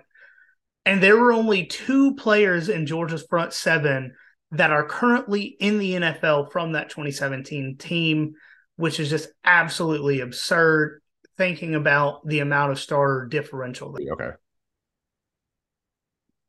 So Dominic Sanders, most of us know he's got the Georgia record for all-time interceptions. He passed his then coach during that 2017 season, Kirby Smart, for that record. But dude was not great in coverage. We saw it in this game specifically. There were multiple flags, multiple blown coverages. It's thinking back, I like to think that he was a lot better in coverage than he was just because of that history he has with the interceptions and how pretty much interceptions is the only thing I remember of his play. But when you watch these games from his career, you're like, man, if you just had a little bit more ball skills, just a little bit, like turn that 6 to a 7, and you're an all-time great, probably still in the NFL. Yeah. Oh, for sure. Yeah, that definitely crossed my mind a bit too, for sure. So with the defensive line, Tyler Clark and David Marshall could take over games with the flip of a switch. And if they were able to keep that switch on, once again, they are both still starters in the NFL because these guys were insane when they were able to get that switch flipped. This game, they were pressuring the quarterback almost every play with Davin Bellamy. But then another example, and probably a more predominant example, is the Rose Bowl. I mean, the second half, Baker Mayfield did not have a single pass play where he didn't see one of these 2 guys in his face. And the worst part to me is that both of these guys came back for at least one. I believe one of them came back for 2 seasons after this. And it was almost the Trenton Thompson thing of where you're like, man, it's this guy's year, it's his time. And it never fully realized in the way that we thought was possible. And Tyler, I don't think David Marshall ended up playing in the league, but Tyler Clark played for a few years. I think his last team was the Commanders last year, but I think he was just like a practice squad guy. Yeah. Obviously I'm not like a coach, I'm not like a scout. I don't know exactly what it is with that. But man, if he was just able to keep that switch flipped on for longer when he flips it, it would be insane because he has that burst of talent. Yeah, he should be dominating the XFL or USFL or something. I don't know if he ended up playing in one of the spring leagues this year. Yeah, let's hook up Tyler Clark with Hines Ward in San Antonio. Ooh. Because the defensive line is what they were missing last year. I'm just saying. So another thing that they talked about a lot in the broadcast is Georgia's secondary being questionable coming into this season, especially this game, which another one of those things that you look back on, it's just wild to think about because now Georgia's secondary isn't really a question except for maybe a couple games throughout the season. Yeah. It's like, oh, Georgia, top 5 pass defense in the country. Yeah. Like it's expected now. Right. So I know we said it a lot, but just see how far the program has come in these 6 years is pretty cool to look back on when you have the opportunity. And going with the secondary, one of the more underrated aspects of how this game ended up playing out, Dominic Sanders had multiple penalties and blown coverages through the first half. So they brought in true freshman Richard LeCount. And we all know now that LeCount was great in coverage. He was that heavy hitter as a safety that you wanted, could cover like a corner. but we didn't know it at the time. Like he was a true freshman in that 2017 season, and he showed up making multiple plays in this game and gave a glimpse of what his career was going to play out to be, even though he didn't play a ton throughout the rest of that season. It's just sometimes going back and watching this game and thinking that is the guy. Like he is the reason that Georgia's secondary eventually became what it currently is. Yeah, he was that. LeCount was like the guy I was most excited about in that first like full cycle that Kirby had recruiting.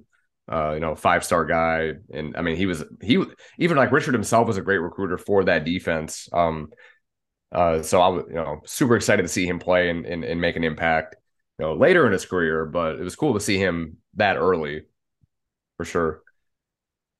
So Davin Bellamy, we all know the play he made at the end of this game, but if you go back and watch it, almost every single time Brandon Wimbush went back to pass, Davin Bellamy was hitting him or was in his face about to hit him every single play,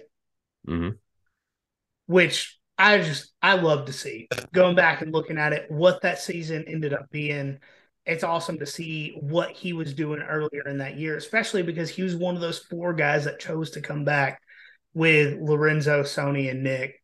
It's awesome. And speaking of those guys, Georgia loses this game without those 4 specifically. I mean, Lorenzo Carter and Davin Bellamy without both of those guys, Georgia probably loses this game. Specifically a play where Wimbush had Equinemius St. Brown, current NFL wide receiver, by the way, wide open down the field. But this was a play that both Lorenzo Carter and Davin Bellamy were in Brandon Wimbush's face, rushing the throw. He couldn't get turned around, but St. Brown was wide open, probably a touchdown if those guys weren't there to make that play. Yeah, Bellamy ended up having he had a sack, a 1.5 tackles for loss, and I think Lorenzo had a sack as well. But like they both showed out, like both like the intangibles and tangible things that you could look at in the box score. Yeah, no, even though Davin Bellamy is in the XFL now and not the NFL, I'm still really glad that Lorenzo Carter is still in the NFL, even if he is with the Falcons, and will probably never do much when he's on that team. Sorry, Falcons fans.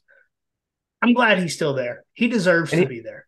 And he's made himself like a decent career too, because like he was a later round pick. Like he wasn't like a second round guy coming out that year either. Like he did 4 years with the Giants before he came home to the Falcons.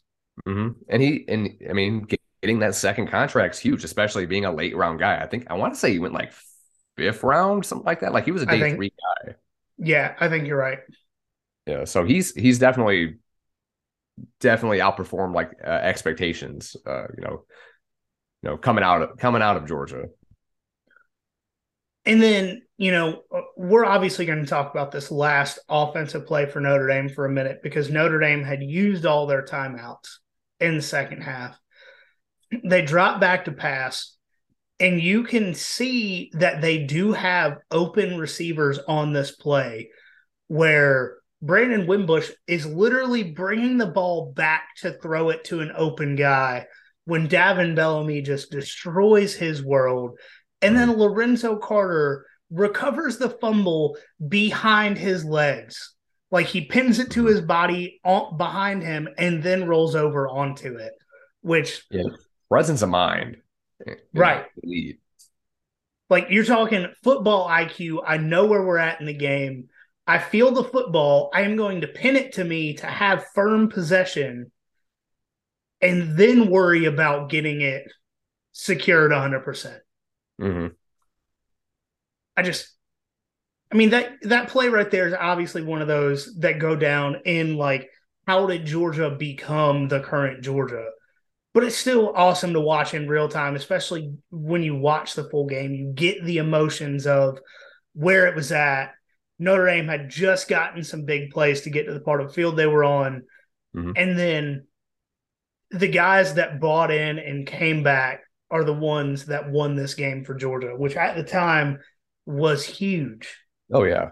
Kirby gives them so much respect and gives them a lot of props for coming back and building what we have now, making it happen a lot sooner than it may have otherwise happened. Yeah, and you'll still hear him refer to it when he talks about guys that chose to come back today. Mm-hmm. He'll refer to the first guys that chose to come back. Mm-hmm. Like you can tell, like if you go back and watch the press conference where those guys announce that they're coming back, you can see it in his face just how appreciative and how emotional it makes him that he got the four leaders on the team to buy in enough to come back.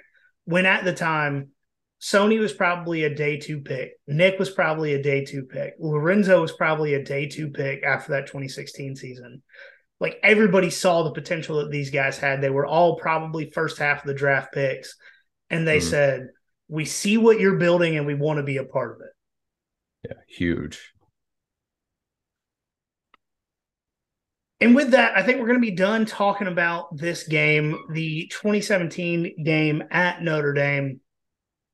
I know it's running long, but we do have just a little bit of news to talk about. I think we're going to move some of this to next week, but we do want to hit some big key points here. All right. Both the men's and women's tennis team did not make it to the championship game. Men's team lost against Ohio State 4-3 in the Elite Eight. And the way it works is it's in like each court counts for a point and then doubles counts for a point. Georgia won the doubles. They won 2 out of the first 3 courts, almost getting to that 4th point, but Ohio State came back to win and move on to the Final 4 there.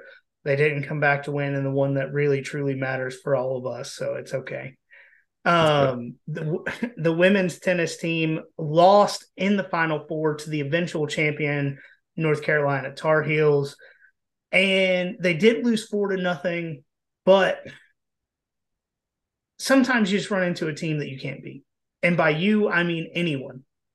And that was the case for this North Carolina women's tennis team this year. If they lost a match throughout the season, I think they only lost one. Yeah. And that is from beginning of the season to national championship. So sometimes it happens. Yeah, running that buzzsaw, yeah. But it's a hell of a season, though, for both of them, for sure. Oh, yeah, 100%. And especially with the new tennis facility renovation, it's only a matter of time until some of these tournaments get moved back to Athens, which held the national tennis tournament for decades. So that, I know we talked about it before, but I'm personally excited for that, and will, once that's finished and some of these tournaments go back, go to at least one of them to show my support, because even the NCAA and SEC tournament tickets are not very expensive. But to try and finish things up here fairly quickly, we are going to move on to baseball. And the team did not get swept this weekend. Round of applause for the boys on the diamond.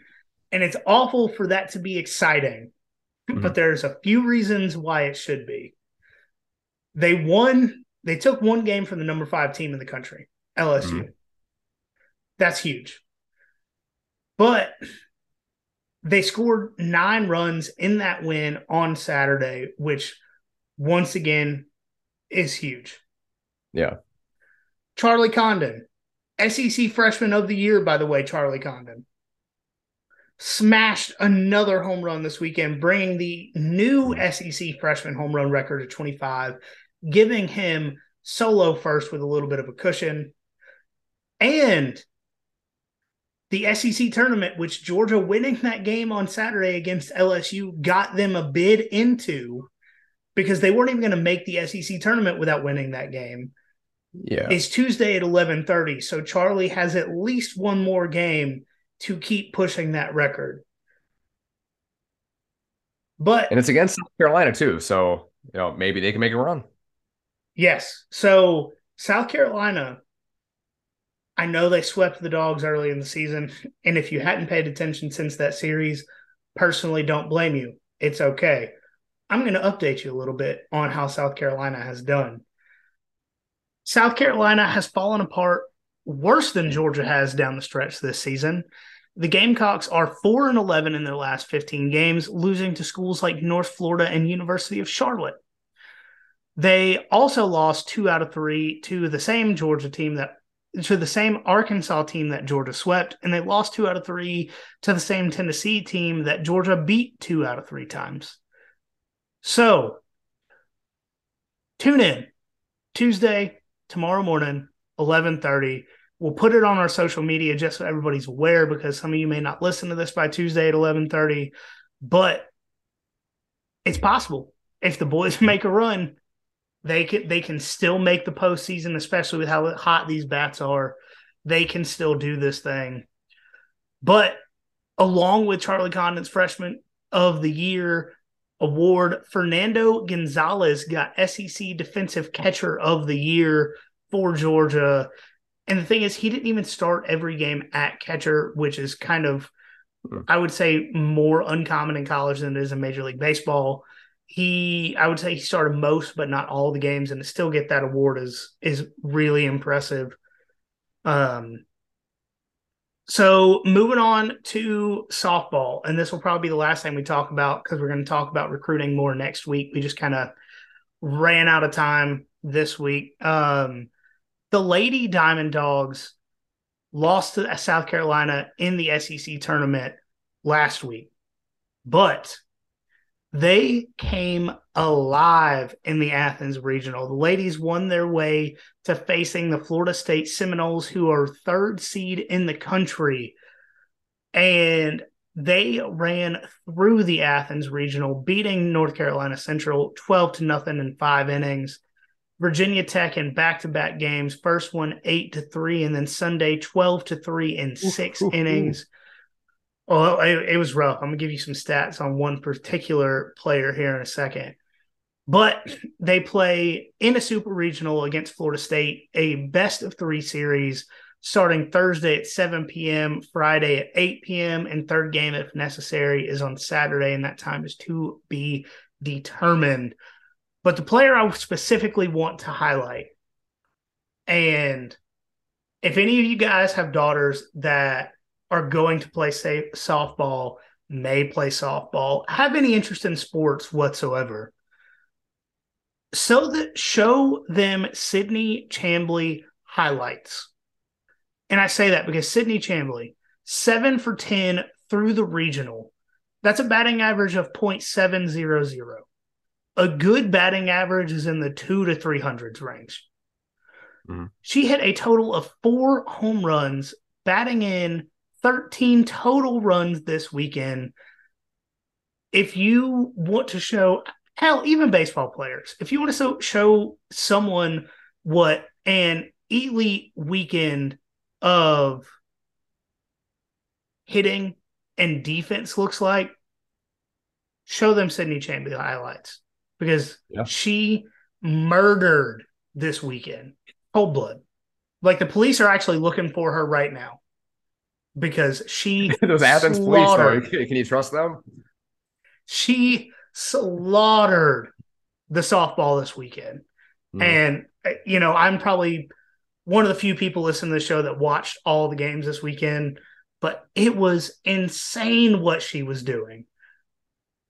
So we're going to get into football, recruiting, that kind of stuff next week, because I don't want to keep going on for too much longer tonight. As always, Instagram, nothing.finer.pod, Facebook, YouTube, search us there. Twitter is @FinerPod. The shop will be up for a few more weeks, so if you want any of our t-shirts, koozies, stickers, hats, coffee cups, anything like that, go to nothingfinerpod.com. But as always, guys, remember, there is nothing finer in the land than a drunk, obnoxious Georgia fan. 3rd and a mile. Duggan from the 2 will throw it all the way across the field. It's picked up by Bullardy. Bullard got it again. And Bennett to throw, lobs it to the right corner. There's McConkey. He got on his donkey and made a sliding catch in the right corner. Touchdown!